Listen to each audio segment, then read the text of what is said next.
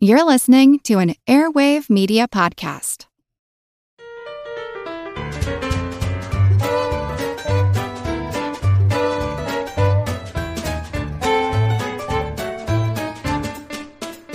Hello, swashbuckling Swifties, swizzling and swimming sweetly in the swamp with swans and sweaters. This is Good Job Brain, your weekly quiz show and offbeat trivia podcast. Today's show is episode 244, and of course, I am your humble host, Karen, and we are your far out, far-sighted, farraginous farsours foraging on farro and farkleberries. I'm Colin. And I'm Chris. Today is our season finale, everybody, and the big question is, Colin, last episode, we did a live demo of a thing that I'm going to remain mysterious about. My big question is, how did you dispose of the thing? Yeah, I would say in a word, poorly. Didn't go well. I took the thing inside. It was in a container, and my first thought was like, oh, well, I'll just hold it over the trash can and just sort of shake it hard enough and it'll pop out. No. Oh, no. It did not want to come out. It was in there. So then I'm like, all right, well, let me just get something to kind of just jimmy it out of there. So I got a chopstick out and just kind of swirling it around, standing over the trash can, this thing inverted, and most of it came out. But it is pretty stubborn, I have to say. I was like, all right, it's good enough here. I can go just go wash this out in the sink. And again, without giving anything away here, let's just say that it was still partially active. And so washing it out in the sink ended up creating some additional cleanup problems for me that I had to solve fishing out of the drain with my hands. My wife might just be learning this for the first time when she hears this episode. But yeah, everything's fine. I cleaned it all up. It's fine now. That's when you tell her. Now. Like a couple of weeks later, everything's clean. Okay now. Yeah. So did you touch it with your fingers? I did, and it felt exactly like it looks like. It felt exactly like you would think it would. Mm-hmm. Okay, yep. Okay, that was like the burning question I had. I was like, oh man, he's got to deal with that thing. I wouldn't do it again the same way. I'll say that. Well, if you're curious and you haven't listened to that episode, just in the previous episode, go check it out and find out what we're talking about. All right, without further ado, let's jump into our first general trivia segment, Pop Quiz Hotshot. Here, I have a random Trivial Pursuit card. You guys have your barnyard buzzers. Here we go, let's answer some questions. Blue Wedge for geography. Oh, this is cool. Which mid-Atlantic state was the first to put its web address on its license plate in 1999? Oh my gosh. Chris. Delaware. Incorrect. Oh, dang. What's your reason, though? Delaware corporations and stuff like that. Oh, okay, good reasoning. Oh, Colin? New Jersey. It is Pennsylvania. Okay. Why did they? Is there any information about that? Maybe because it's hard to spell. Okay. I don't know. Okay. Or maybe, you know what? Maybe it's just one of those things like someone had to be first, right? Yeah. Pink Wedge for pop culture. Which movie took 12 years to film and included the same actors throughout? Oh. Chris. I believe it's called Boyhood. Yeah, Boyhood. Yeah. Richard Linklater. Mm-hmm. Yeah. Director of Dazed and Confused. All right, Yellow Wedge. Florence Nightingale, the founder of modern nursing, was born in Florence, Italy. True or false? Oh, that's a good one. Colin. I'll say true because I really want it to be true. It is true. It is true. I don't know why they would just all right. That seemed like a mean thing to make up. It's like, no, actually, she was super boring. Interesting.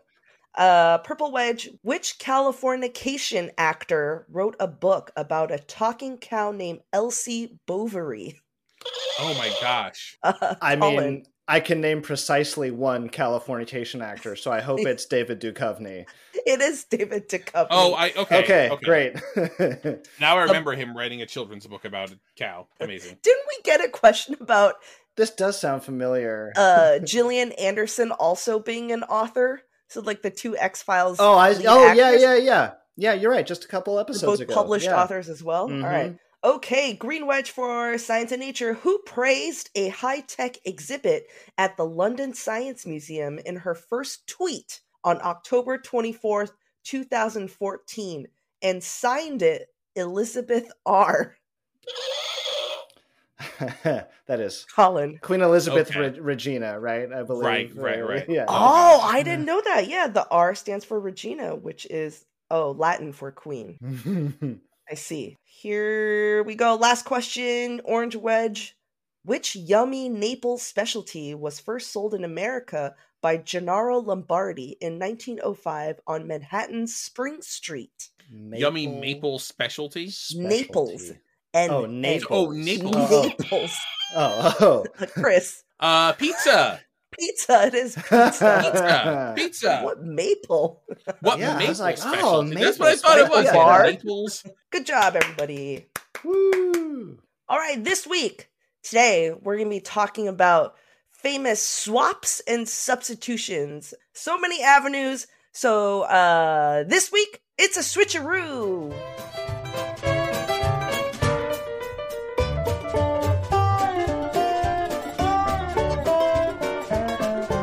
All right, I'll start us off. In our previous episode about redacted and deleted stuff, I debuted a game where I deleted one letter from titles of famous books.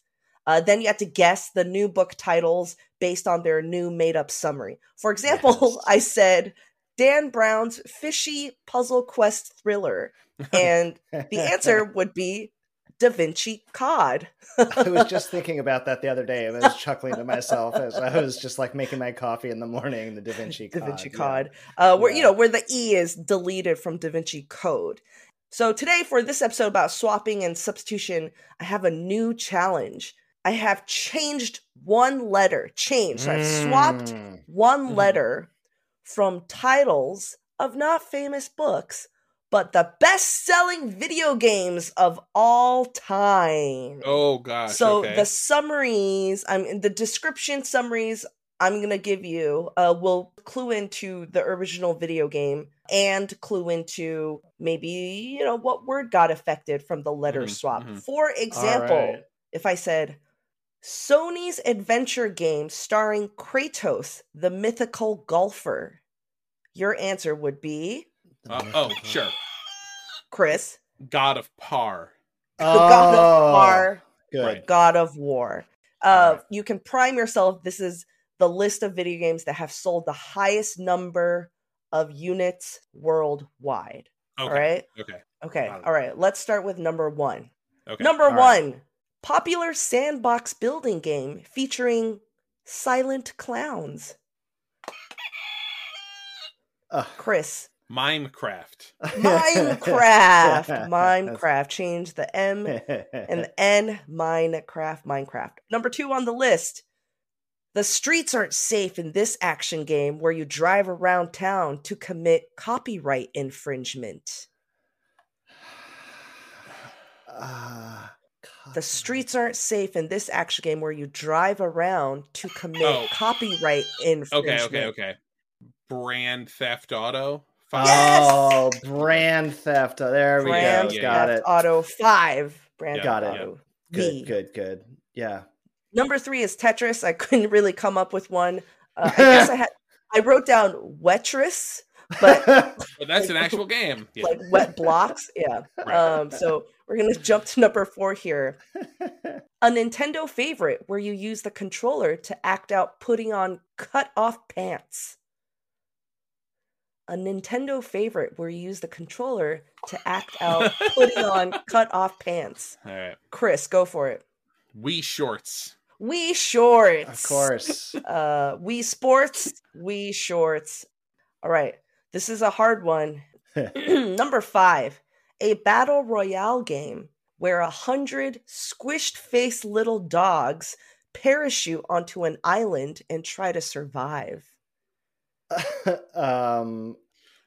Okay. Colin. PUBG. Yes! Oh, Yes. that's PUBG Battlegrounds comes from PUBG, player unknown. PUBG. Yes. Good job. I want to see now an all I know. pug patch. Yeah, for PUBG. If someone hasn't made that mod yet, please make a PUBG mod. Number six, the classic platformer where you try to find the best Italian-made chest-supporting undergarments. Oh. Colin. Super Mario Bros. Yeah.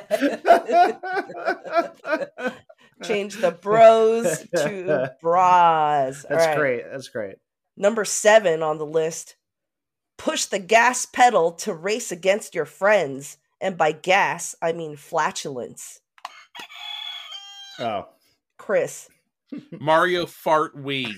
Ooh. Oh, is it not? It is Mario Fart. It's Mario Fart 8.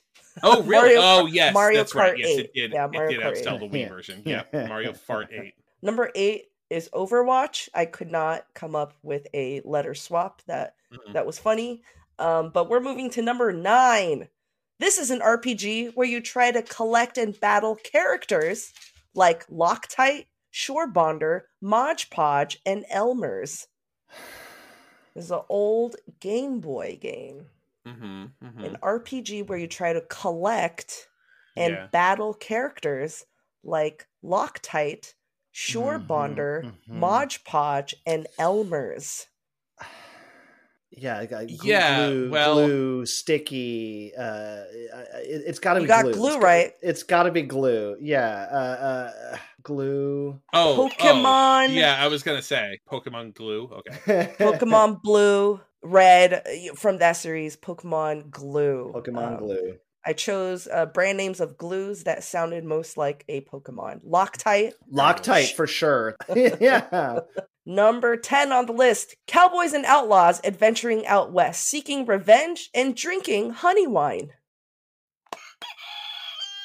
Chris. Red Mead Redemption 2. Yes! Oh, you got the sequel, yeah. Nice, yeah. Red Mead Redemption, Red Dead Redemption 2. Yep. Okay. I skipped a bunch. Now we're number 14, an arcade classic, an arcade maze staple, where you play a gynecologist trying to successfully chase and give smear tests to the ladies. Chris. Is it just Pap Man? Pap Man. Great. Man. Hey, you know, cervical health is very important. I'm glad. I'm glad we decided to have Pap Man come toward the end of the quiz because right. Yeah. It started with Pap Man. It would just put it. Yeah. Where you even go from there. All right. Okay. All right. Last one. Thank God. The last one. All right. Number 15 on this list. In this fantasy role-playing game, you play a monster slayer who gets hired to pour water from various vessels for money. I'll even add this Slavic mythology-based fantasy role-playing game. Chris. He's mad. The Pitcher 3. The Pitcher 3. My goodness. Originally, The Witcher 3. What is The Witcher? Not really kind of a new word as well. All right. Well, thank you guys. Now you know the top selling video games. That's the silver lining, I guess. Well, we get a lot of TV trivia at Pub Quiz, and we like to generate a lot of TV trivia on this very show. I have a TV trivia quiz I have assembled for you. Let me start with this. Aside from being two of the most popular shows in American TV history, do you know something that The Office, the American version, and The Simpsons have in common? He asked, winking in the context of today's theme. I will tell you, they are both examples of highly successful shows that were mid-season replacements. Oh, okay. And a mid-season replacement. What does that mean? If you're not familiar with the American TV show terminology, a mid-season replacement is a show that traditionally, for one reason or another, in the American TV cycle, comes on in the second half, mid-season of the traditional network season. Why? So in American TV, your big shows historically start in the fall, runs from the fall into the spring. And so the networks put a lot of the money and the hype behind their big shows that premiere in the fall. often, for various reasons, you need shows that can sort of step up to the plate and fill in for a show that maybe is canceled, or a show that goes on hiatus after the first half of the fall season, or maybe one of the major actors on the show has to take a break to shoot a movie or is pregnant or something like that. Or maybe it's a show that the network kind of likes but isn't really sure they want to put too much behind it, and maybe don't have confidence to debut it in the fall. So for whatever reason, there are a lot of mid-season replacements over the years that, of course, they come and they flame out, and maybe the network was right to put them as a mid-season replacement. But there are a great many of our most beloved, most well-known, most groundbreaking shows in American TV history that started as mid-season replacements. It's just something that's either a little too new or too fresh or too out there, maybe, or maybe it's a show that just the network acquired late in the process. A lot of these shows maybe started life at one network, and that network kind of passed, and then another network is like, oh, we'll take that show and see what we can do. Interesting. Yeah. So I have assembled here, I have 8 examples. All of these shows are extremely well known. We're going to cover about 40 years of TV history here. We're going to go chronologically. We're going to start in the 70s and we're going to end up in the 2000s. You guys buzz in. I will give you some hints about these shows, and if you think you know it, jump on in and tell me what the show is. All right. Get your barnyard buzzers ready. Premiering in January 1971, this show, set in Queens, New York, was the first major American show to record on videotape as opposed to film. Oh. Karen. Just because it's New York in 1970s, I want to guess Taxi? Oh, not a bad guess. Not a bad guess. It is another great New York show, of course, Taxi. No, 70s New York show. 1971. This show was #1 for 5 consecutive seasons. Can you give us the genre? It was a socially conscious, family-based sitcom. Mm-hmm. Oh, Chris. Is it All in the Family? It is All in the Family with Archie Bunker and the Bunker family. Yeah. And creator Norman Lear, who created many, many, many hit shows, really wanted to use videotape to kind of capture sort of the immediacy and the almost live feel of early television. He was going for kind of a throwback, even in the 1970s, he was sort of going for a throwback feel. Yeah. The only other 2 shows, by the way, I learned that were #1 for 5 consecutive seasons were The Cosby Show and American Idol. So it's what a range. What a range.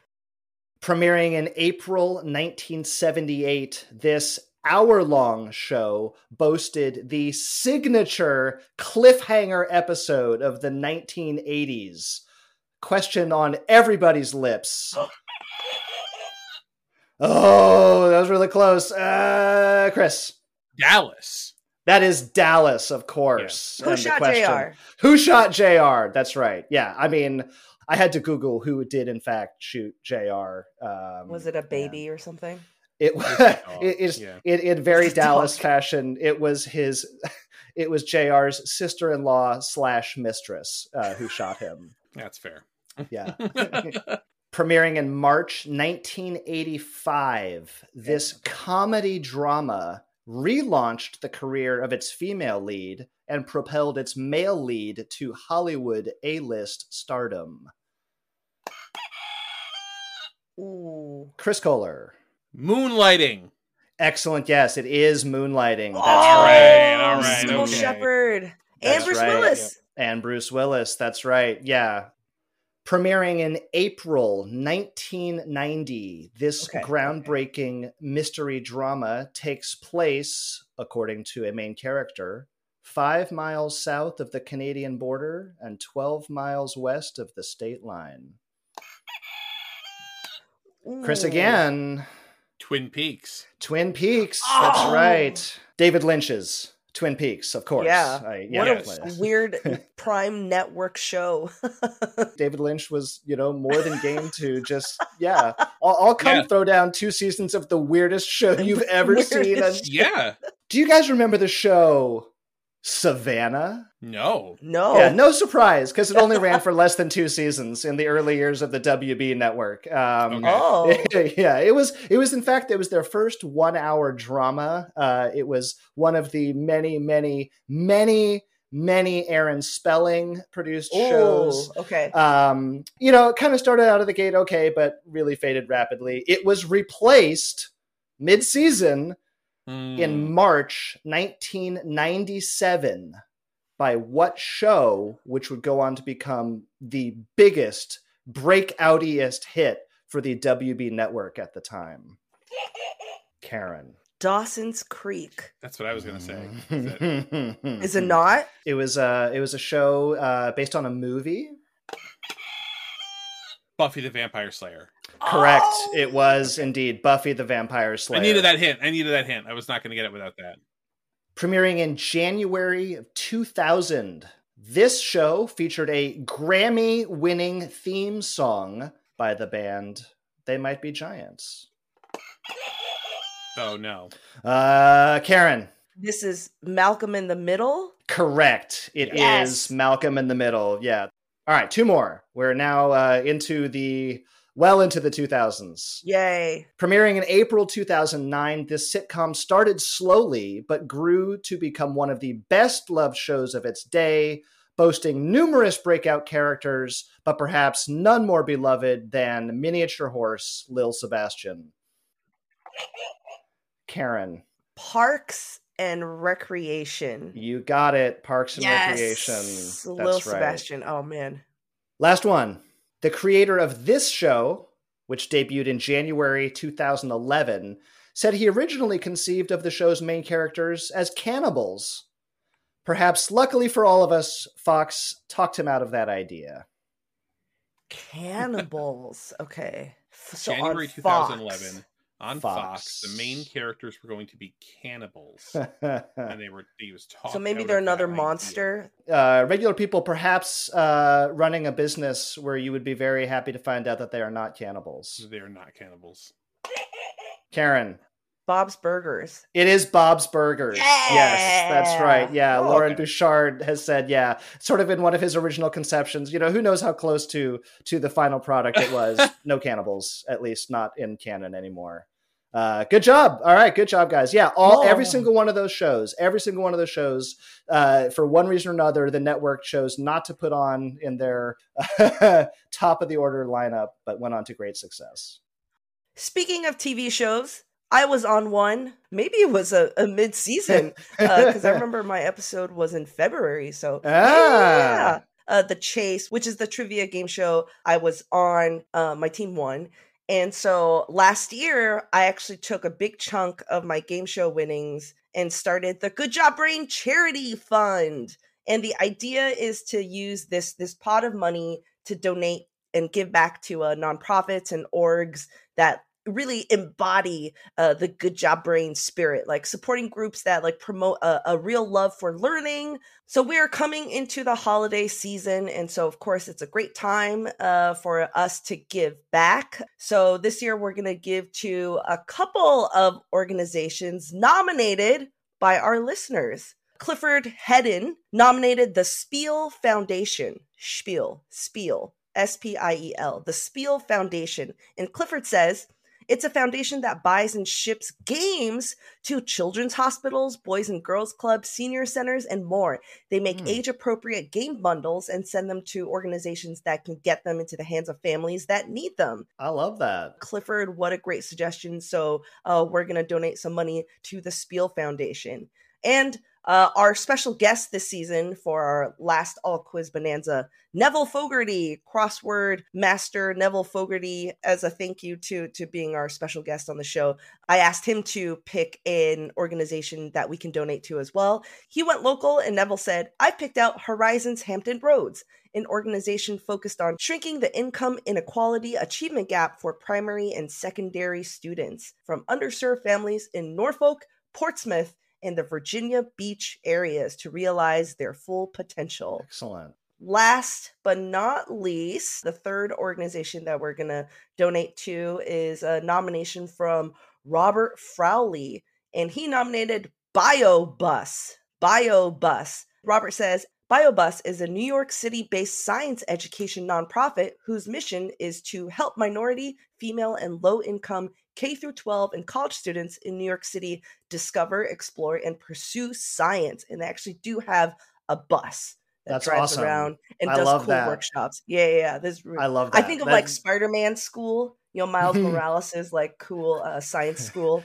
Thank you, listeners and Neville, for nominating these great organizations. And in this holiday season, we'll give back. Everybody shush! William Shatner has something to say. Cat and Jethro, box of oddities. What do you do when the woman you love dies?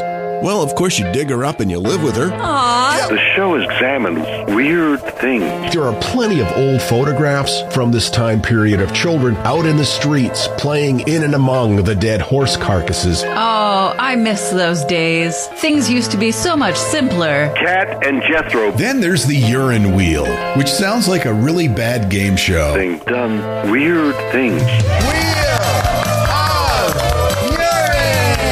Cat and Jethro, box of oddities. That is really mysterious. Join Cat and Jethro Gilligan Toth for the strange, the bizarre, the unexpected, as they lift the lid and cautiously peer inside the Box of Oddities. The Webby Award-winning Box of Oddities podcast from Airwave Media. Are you looking for a podcast that your whole family can enjoy that asks the deep philosophical questions like, do trees fart? If you are, then you'll love Tumble, a science podcast for kids. I'm Lindsay. And I'm Marshall. Join us as we explore stories of science discovery, from butts to animals, dinosaurs, astronomy, and everything in between. You'll love these stories, and you'll learn something new. Find and follow Tumble Science Podcast for Kids wherever you get your podcasts, or at sciencepodcastforkids.com.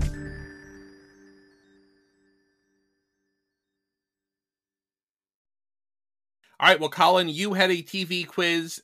I have a TV quiz. Oh. So we're just going to roll right into this one. No overlaps? No overlaps. No overlaps. So you can continue to stretch your television knowledge muscles. This is about when one actor or character is substituted for another on a television show. So these broadly fall into two buckets, which is one, a character is recast with a different actor, same character, different actor on a TV show. Or two, when a character leaves and they replace that character in the mix with a totally different character that's essentially filling the same slot, but it's not supposed to be the same role or the same person. I understand. Sorry, I don't understand. Sometimes on a show, someone's husband, a character leaves and it's somebody's husband. And that person, that immediately, like, episode 1 after that person leaves, they get remarried. Like, to a new person. Oh, I see. And that to person a new character, takes that slot in the show, essentially. that fills hole, that fills duty. That hole. Yeah, exactly. But not the same the duty. role, not the same person. Got it. Right. Got it. Yeah. Oh, man. So that's the quiz. It's 10 questions. It's, you know what? It might be. This might be more stuff that Colin knows, but we'll see how this goes. This goes. Okay. So question 1. Sarah Chalke famously took over the role of Becky Connor on the sitcom Roseanne when this actress went away to Vassar College. Oh man, see, I know Sarah Chalke. Yeah, other actress. What's her name? I kind of did this, and I was like, is everybody going to know the name? Everybody knows Sarah Chalke because of Scrubs and stuff like that, and also was, new Becky, that was Sarah Chalke. Yeah, well, who was old Becky? All right. This is going to kill me. Looks like a nothing. It's Lisi Goranson. Oh. Was her name. Okay. Yeah, Lisi Goranson. Yeah. All right. Original Becky. All right, question 2. A dispute over pay led the characters of Luke and Bo to be replaced with their cousins Coy and Vance for a single season of this show. Colin. The Dukes of Hazzard. It is the Dukes of Hazzard. Yep, the characters playing Bo and Luke wanted more money, and they were like, nope, we'll replace them with your previously unheard of cousins who look and act exactly like you. What are their names again? Coy, C-O-Y, and Vance. Last name Hazard. Hazard. Yeah. No, sorry. Well, they were cousins. Duke, not Hazard. Duke. Yeah, right. They were cousins. Question 3. Bill Murray famously apologized for not being funny after he replaced this actor on Saturday Night Live. Huh. Who did he replace? Who did he replace? All right, not as easy as I thought it would be. Colin. Well, so I know that Chevy Chase left rather early. Did he replace Chevy Chase? He did, yes. Oh. Yep. So that was Chevy Chase left after one season, and they put Bill Murray in. And it was an awkward transition, but he eventually kind of found found his niche, as it were. Yes. All right, question 4. I sort of teased this a little bit in the explanation. After actor David Garrison exited the role of Steve Rhodes, actor Ted McGinley came in to replace him as the character Jefferson Darcy on this sitcom. Colin again. This was Married with Children. This was Married with Children. What happened? Yes. He played the husband of the neighbor, Marcy Rhodes, who was played by Amanda Beers. Oh. And then she got remarried. David Garrison actually left the show because he wanted to return to doing live theater in New York City. And another fun fact, I actually saw David Garrison in an off-Broadway production. Oh, really? Of Yes. what? It was, of Silence, the musical. That was the unofficial musical version of Silence of the Lambs, in which he played Hannibal Lecter. Hannibal Lecter! It was, like, I really want to stress, it was incredible. It was absolutely pitch perfect. It's, like, as ridiculous as you would imagine. For people who don't know, Chris is like a big Lambie. Big Silence of the Lamb, like I really universe love fan. That movie. Yeah, that's true. Yes, the universe. Yes, the SLU. Yeah, the Lambiverse.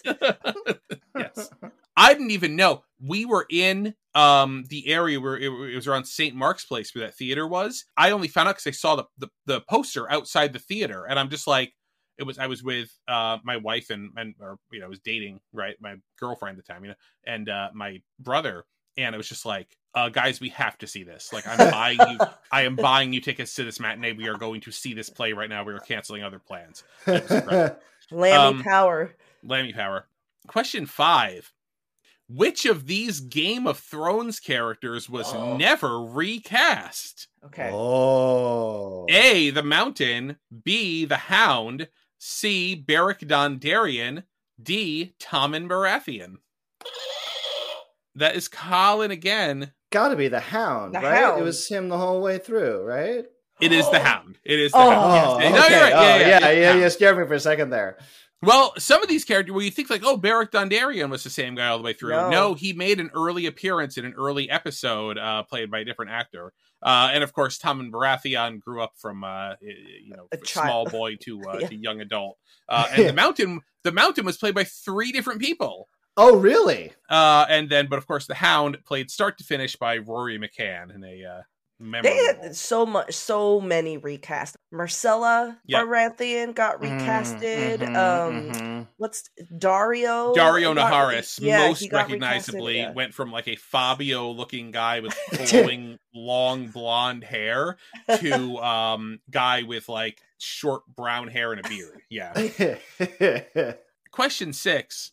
Janet Hubert was replaced by Daphne Maxwell Reid in the role of Vivian in this television program.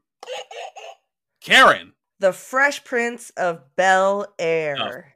Prince of Bel-Air. Aunt Vivian. I didn't say Aunt Vivian because that would be giving Aunt away Viv, too yeah. much. Aunt Viv. Yeah, exactly. Yes. Question 7. Which evil clown in the World Wrestling Federation has been played by multiple performers, sometimes simultaneously? Oh, man. Fundamentally a WWF era character, but like Karen? Is it like Dink or something? You're very close. Really? Very close. Yes. Yeah. Dirt? It's it is. I'm going to tell you, it's Doink the Clown. Doink the Clown. Yeah. Very close with Dink. That's more comical. Yes. Yeah. Okay. So there's this whole thing where there was this thing they did when they did WrestleMania at Caesar's Palace, and it was like outside. There was this thing towards the end of the show where Doink was wrestling, and the crucial point in the match when Doink was sure to lose, a second performer in identical Doink makeup crawled out from under the ring and swapped places, the ostensibly being a completely fresh wrestler in the ring who then defeated with the opponent. It all took place at Caesar's Palace outside. He was under the ring the whole event. All of WrestleMania, like during Yokozuna's matches, all of it was under the ring. They set him up. They set him up with a little TV to watch on closed circuit, and they had snacks and water for him and stuff like that. But like he just had to be under there. The worst part apparently was like after he came out and did a spot at the end, then he had to go back under and then wait there again until every audience member had left the arena at Caesar's Palace. That's funny. Like that is so far for but I watched it live, and when that happened, it was such a crazy moment. Question 8. In which sitcom was Chrissy replaced by Cindy and then Terry? Colin. That is Three's Company. Three's Company. Oh yeah, Three's okay, Company. Chrissy. Yes, I didn't know the third switch. There was it was originally Suzanne Summers' character Chrissy, and then she left, and then this is her cousin Cindy, and that did not last very long. It just did not go over well because it was like playing like the same type of character. It was like the Dukes of Hazzard situation where it was like it's the same character, it's a different person, and they replaced it with a different character called Terry, who was more of her own character, basically. Question 9. Lisa Robin Kelly and Christina Moore both played the role of Lori Foreman on this period sitcom. Colin. That is That 70s Show. That is That 70s Show. Oh, the sister. Yeah. The sister. It has been longer between now and That 70s Show than it was between when That 70s Show aired and the period in the 70s that it depicted. I don't need to know that. You don't need to tell me that. I don't need to be thinking about that. Yeah. Yep, that's cool. Good night, everybody. And we're done. Question, I told you about my back starting to hurt, right? Question number 10. Final question. Maybe this is more in Karen's wheelhouse. I don't know. Let's find out. When Shannon Doherty left Beverly Hills 90210, her character was replaced with a new character played by this 90s teen idol. Colin? It was... I was a big fan of 90210. I'm not above admitting this. It was Tiffany Amber Thiessen, right? Oh! Late of Saved by the Bell. Yep, exactly. Yep. Kelly Kapowski. All right, well, good job, Brains. That was fun, I think. Woo! As you all know, I am a big Great British Bake Off super fan. If Chris is a lammy, I am a bakehead, soggy bottom. For those who are not familiar, Great British Bake Off, or in the States, the Bake Show, because as we learned, Bake Off is trademarked by the Pillsbury Company. They can't call it that here. It's a reality competition about like baking, and it's very chill. And back in 2018, Bake Off did something pretty cool. They debuted their first ever vegan week, where competitors had to bake without using dairy, without using eggs, honey, gelatin, any animal products. And I was like, oh, that's pretty cool.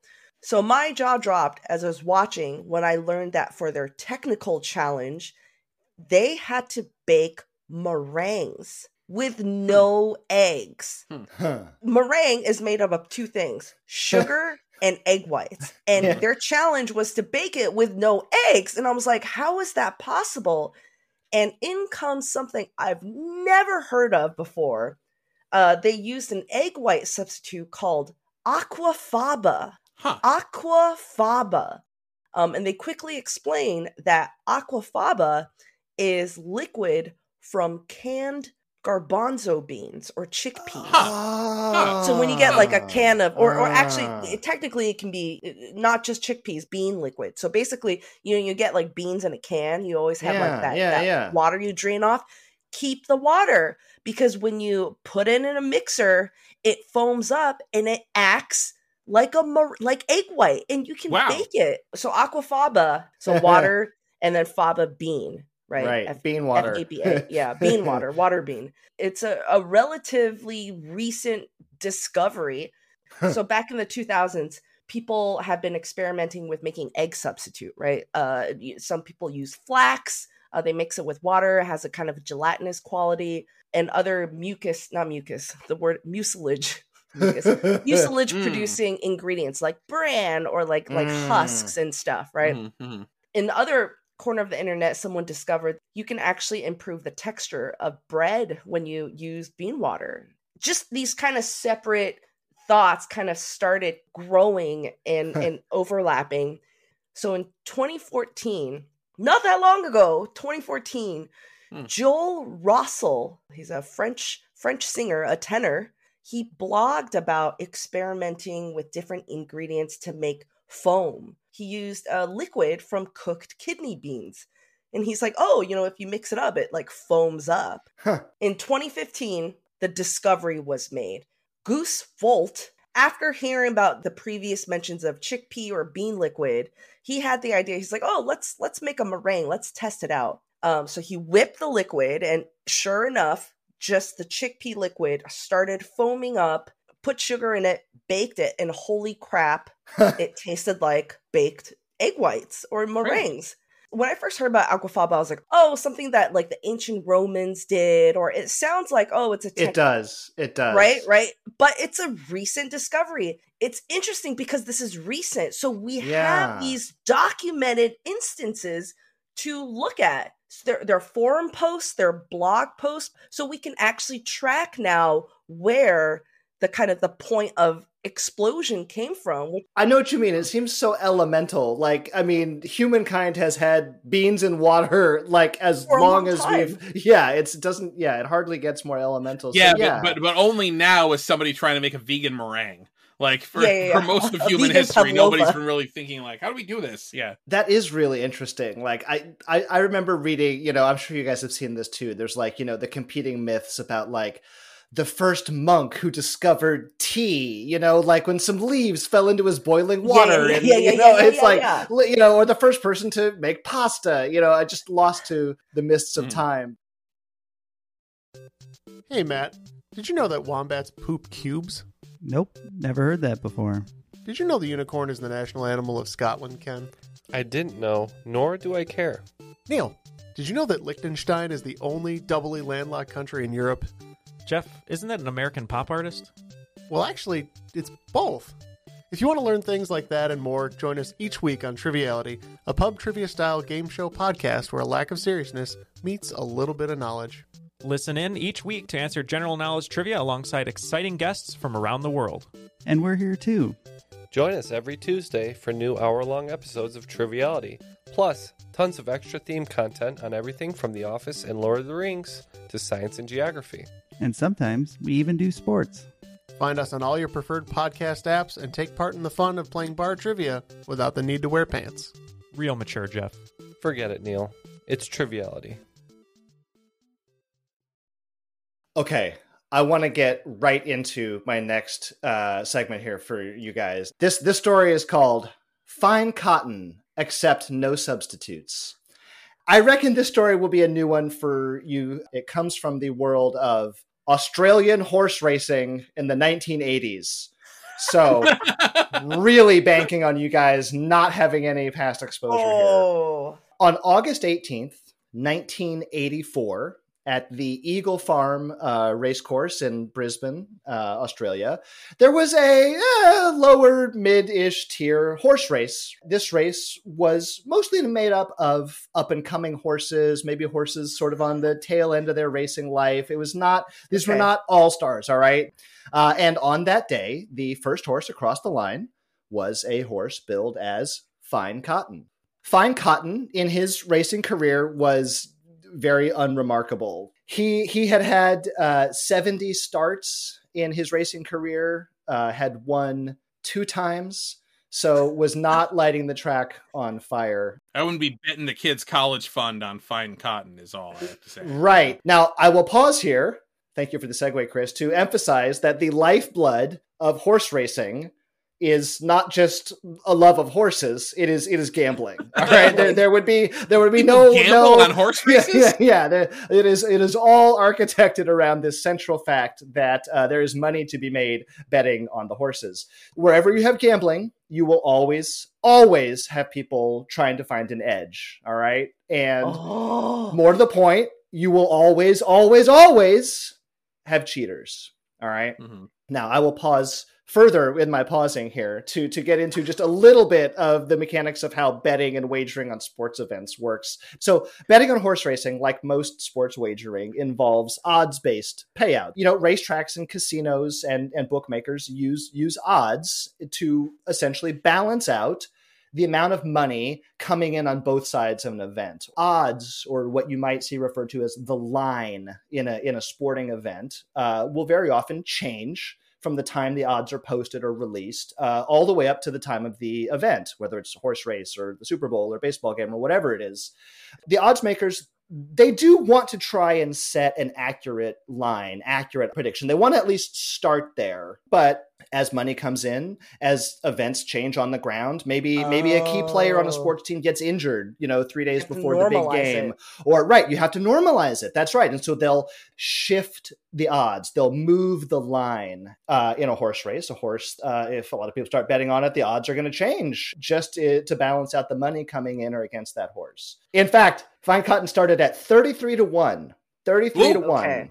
By the time the race started, Fine Cotton was the 7-2 favorite. Wow. Still, decent payout, but the amount of money and the amount of interest in Fine Cotton had moved the line so far that the bookmakers had to reduce essentially their exposure. So when you place your bet and it's 33 to 1, and then the odds change as it gets closer to the race, did you still get in at those odds? You absolutely do. You are locked in at those odds. For like basketball season, let's say, you can place a bet on a team doing the championship before the season even starts. Oh, I see. And months, who knows what's going to happen, right? So yeah, a lot of people have great stories of making a very wise investment on a team that, people counted out maybe at the beginning of the season.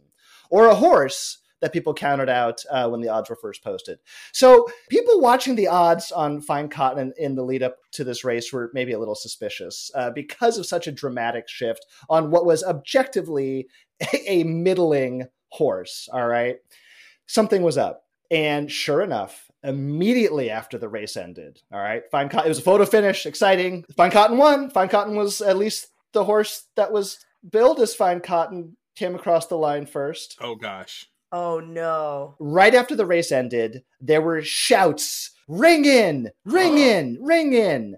Now, a ring in is when unscrupulous individuals will substitute a good horse for a not so good horse, pretend it's the not so good horse, and when the secretly good horse, the ringer, wins, you sweep up your winnings.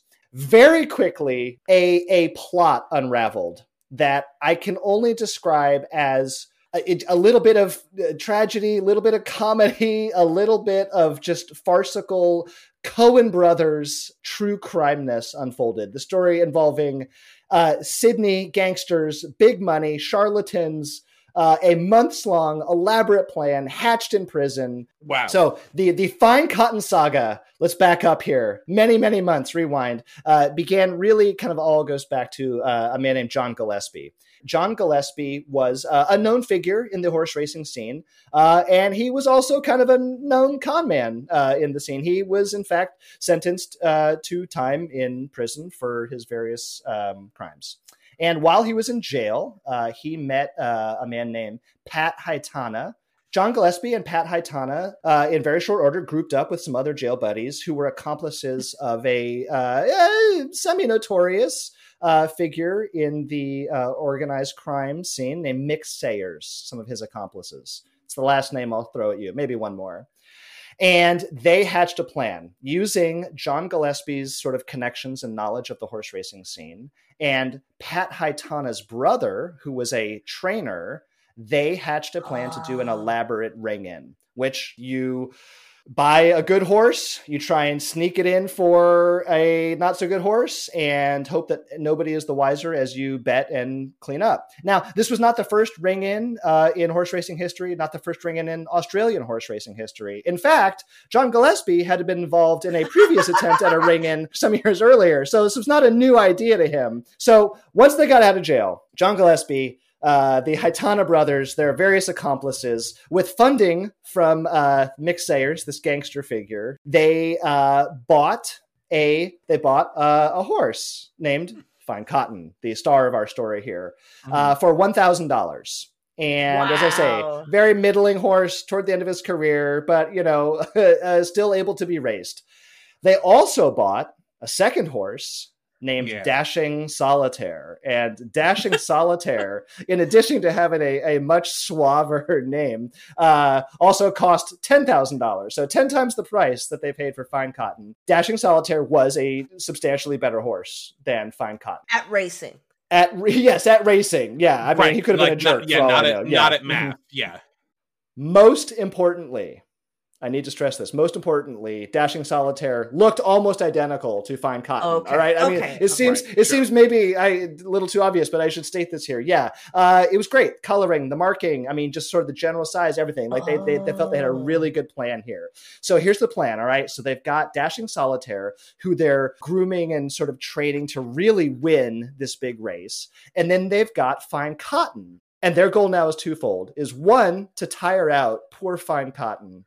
Oh, no. Over the course of a month by running him in as many races as they could enter, keeping him tired, and at the same time building up a negative reputation because he is now being seen losing all these races. That's so sad. Toward the back of the pack. I mean, who's being exploited? It is fair to say Fine Cotton was being exploited. I will jump ahead and say that he did end up living a happy life when this whole story is over. Yay! Okay. Yes, he died. He died at the very ripe old age, I believe, of 32 for a horse. Oh, wow. Wow. Yeah. So far, the plan's working great, all right? I mean, they've got their two horses. They've got the one they're really confident in. They've got the one who's out there, building up a bad reputation. But 1 week before the big race here, Dashing Solitaire was cut by some barbed wire, okay?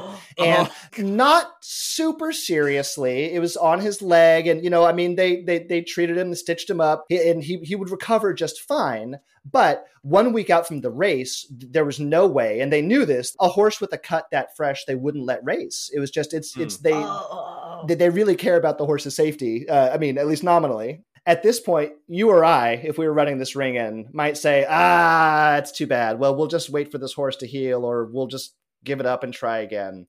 So John Gillespie calls Mick Sayers, who was bankrolling this operation, and gives him the sort of the bad news. And Mick Sayers says in no uncertain terms, there is no way we are canceling this plan. We are racing a horse. You find a way to make it work. And otherwise, I've always felt that you can just sort of call up a mob boss and say, hey, this just isn't going well. We're going to go ahead and back out. And the mob boss is usually like, that's fine.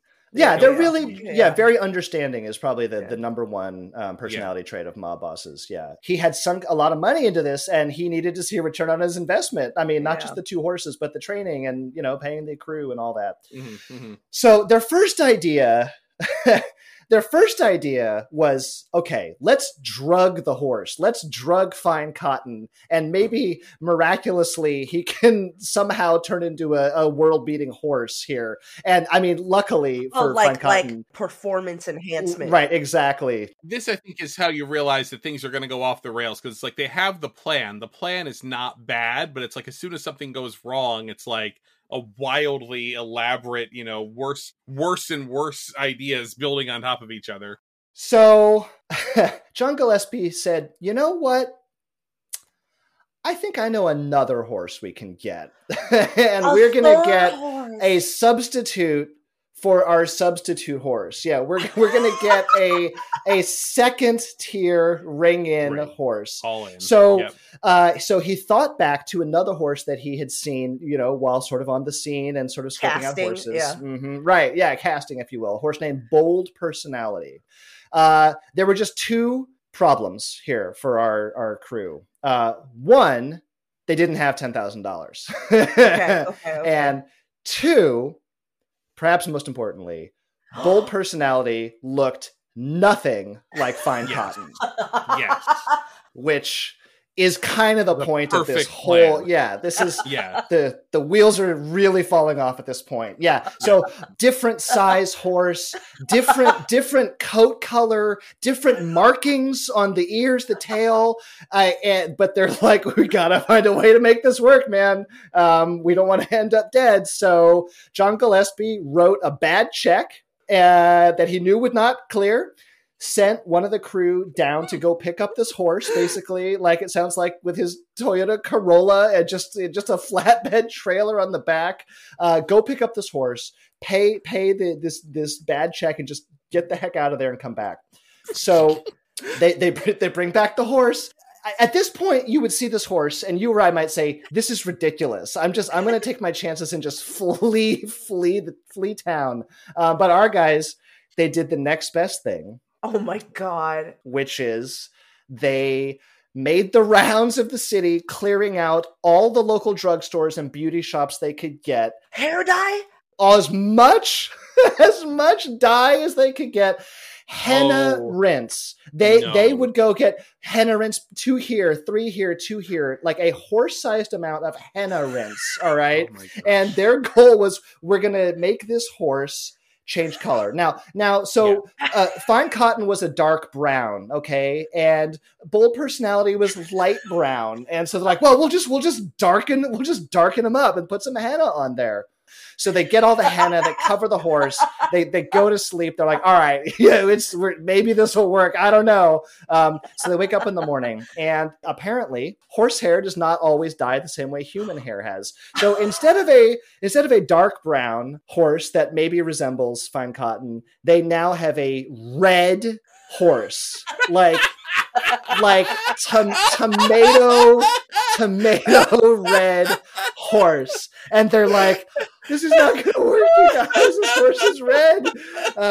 So they're like, all right. I know a guy nearby. They take the horse over to their guy's house. They're hosing him down, trying to get as much of the henna back off as they can. They decide the color is close enough. I mean, we're days away from the race now. We're approaching the day before the race. I should also note that Fine Cotton had what they call white socks, kind of like, white ends of his eyes. Yeah. Mm-hmm. Bold Personality didn't have those, didn't have white markings either. So not only do you have to get the coat one color, their plan is to like peroxide bleach, his legs. It's race day. The plan is moving forward race day. So they roll into the racetrack. They show up with 2 horses because they've got Bold Personality, and they've also got Fine Cotton with them because they're like, hey, you never know. Why did they take the evidence? They're like, we might need to do like a close inspection kind of thing. Like they're not confident that Bold Personality is going to pass the up close test. They realized they didn't actually dye his legs, so they're like, well, we'll just get some high gloss white paint and we'll just paint his legs. Yes. Oh my God. Paint is running off. It's not sticking. It's it's not approved for horse use, I'm sure. So they decided, all right, we'll just bandage up. We'll just put sometimes you see the horse with the bandages on the legs, right? Like we'll just cover it up. Okay. Right? Somehow, some way, they get this doppelganger, this poor doppelganger horse. They get him through. And there were a couple close calls, Kara. There were a couple so close calls, like when they first show up there, and Hayden Haitana, I mentioned the trainer. They show up and there's a call over the loudspeaker like, Hayden Haitana, please report to the race stewards. And it's like being called to the principal's office, right? So like he kind of just goes in there, and is like, what's up? And they're like, oh, you're being fined $2 because your jockey was late registration. So they're like, all right, so they pay the $2. Yeah, get back out there. At this point, they notice another wrinkle, which is the name owner of Fine Cotton, as far as the books go, who is not in on the plan, okay, shows up at the race to come see how his horse is doing. And they're like just sitcom style, what if he sees this horse? He's going to know. And the jig is up. So Gillespie like frantically distracts the guy. Hey, let's go into the racetrack bar, just knock back a couple beers here. We'll watch the race on TV. And then tries to like block his view of the TV so he can't see that it's his fake horse. The jockey, for his part, apparently had no idea what was going on, was not in on the scheme at all, was just an innocent, fairly new jockey to the scene. Maybe best for him. There is a giant crowd of people here at this race, all right, compared to your average race run of this tier. It is very clear that there are people who have never been to the track before here holding tickets for Fine Cotton. There are policemen here holding tickets for Fine Cotton. It is clear that word has gotten out through Mick Sayers, maybe through Mick Sayers' connections in the underworld, but somehow it is no longer this sort of inside secret. So race is on. The now third string Fine Cotton, bold personality, filling in for Dashing Solitaire, filling in for Fine Cotton, does win the race. And at least just for a few seconds, they were millionaires. They're like, oh, we put so much money down. A lot of people made a lot of money. In a very complicated twist, there was a double cross. And a better and mobster higher up in the chain than Mick Sayers had put money on the number 2 horse and then got a bunch of people to start shouting, ring in, ring in, ring in, making sure that the race stewards would notice and get caught. So Fine Cotton, the fake Fine Cotton was disqualified. So the number 2 horse then became the official winner.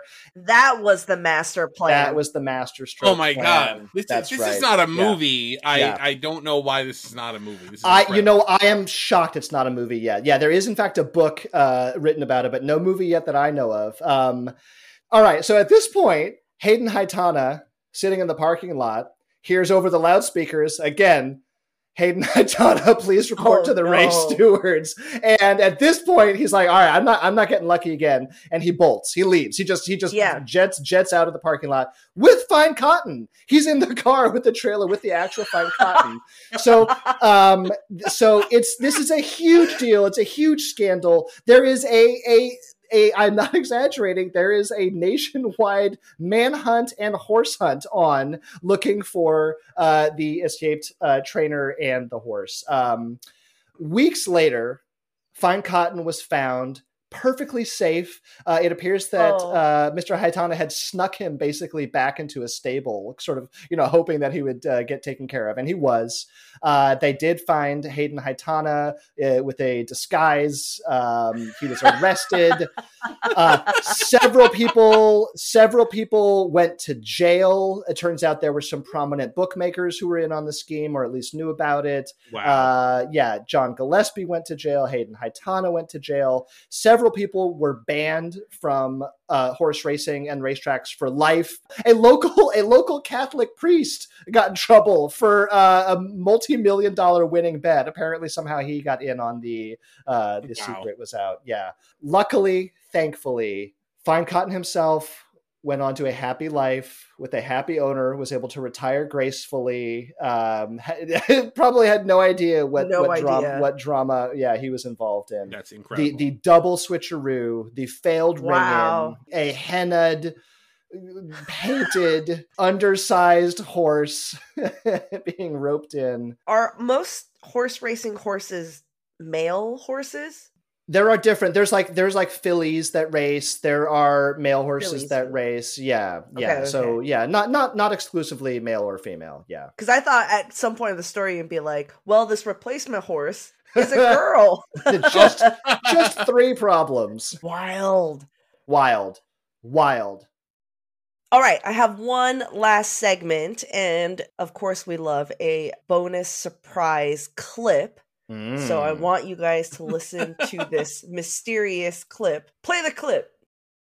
I turned my brother into a pork chop, kidnapped my neighbor's child, stole my mother's car, and now I'm driving to Mexico to see if my nanny's Aztec grandmother might be able to turn my brother back into the monster he once was. Now, Home Alone 3's Alex D. Lynn stars with the horse whisperer Scarlett Johansson, Training Day's Eva Mendes, and Judge Reinhold of Beethoven's Fourth in a madcap adventure the whole family will love. Yes! My Brother, the Pig. I do not remember that one. Wow. Oh God, Scarlett Johansson was so young. Yes, that is just a shortened trailer from the film My Brother, a Pig. The funniest thing about this trailer is family fun movie starring all these people, and then Training Day's Eva Mendes, Beethoven 4, Horse Whisperer, and then Training Days. Yes. So I have a quick quiz here about movies where people turn into animals. Okay. Wow. So I have a quick fire challenge. I'm going to name a film. Most of them are animated for good reason. And you have to buzz in and tell me what animal someone from that movie got famously turned into. Oh, wow. Okay. All right. Okay. I'm going to set the guardrails here. Any movie where the animal is in the title is out. So like Shaggy Dog, Brother Bear. All right. Okay. Cool. This is our last quiz of the season. What a great way to end it. Here we go. Pinocchio. Chris. Oh, crud. Donkey. Donkey. Oh, yes, of course. Nightmare Fuel. Yes. Yeah. Very scary. All right. Emperor's New Groove. Colin. Frog. No. Chris for the steal. Llama. Cusco. Voiced by David Spade. Okay. Pixar's Brave. Chris. Bear. Yeah. Bear. Yes. Merida's mother turns into a bear. Next one, also Pixar. Turning Red. Colin. There's a red panda. Yes. May and her family turn into red pandas. All right. A favorite of mine, Spirited Away. Spirited Away. Colin. Pigs, I believe. Yes, pigs. The human adults turn into pigs that keep eating food. Next one, Roald Dahl. Roald Dahl's The Witches.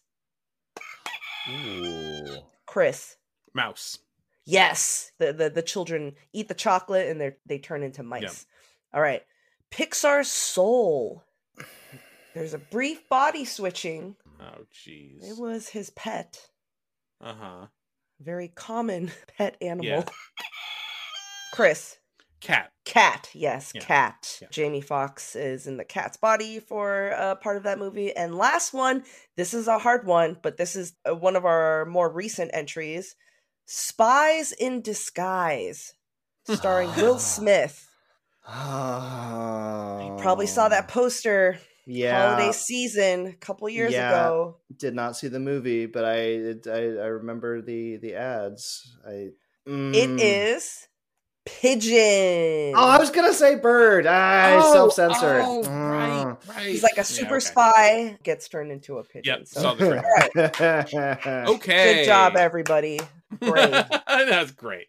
All right, well, that's the end of our season. Thank you guys for joining me, and also thank you guys, listeners. It's a weird season. We lost Dana earlier in the season. It was the three of us, and we tried out a bunch of different things. We even played with that mysterious substance in that last episode. In case if you haven't listened to it, keep being active in the Good Job Brain Low Trotters Facebook group. Also, thanks to Neville Fogarty for being our special guest this season, and that's our show. Hope you learned stuff about mid-season replacements, about TV replacements, about Aquafaba, and about Mario Fart 8.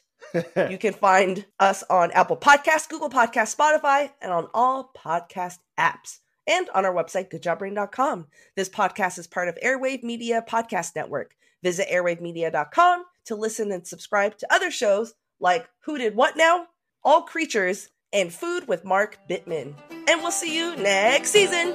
Bye.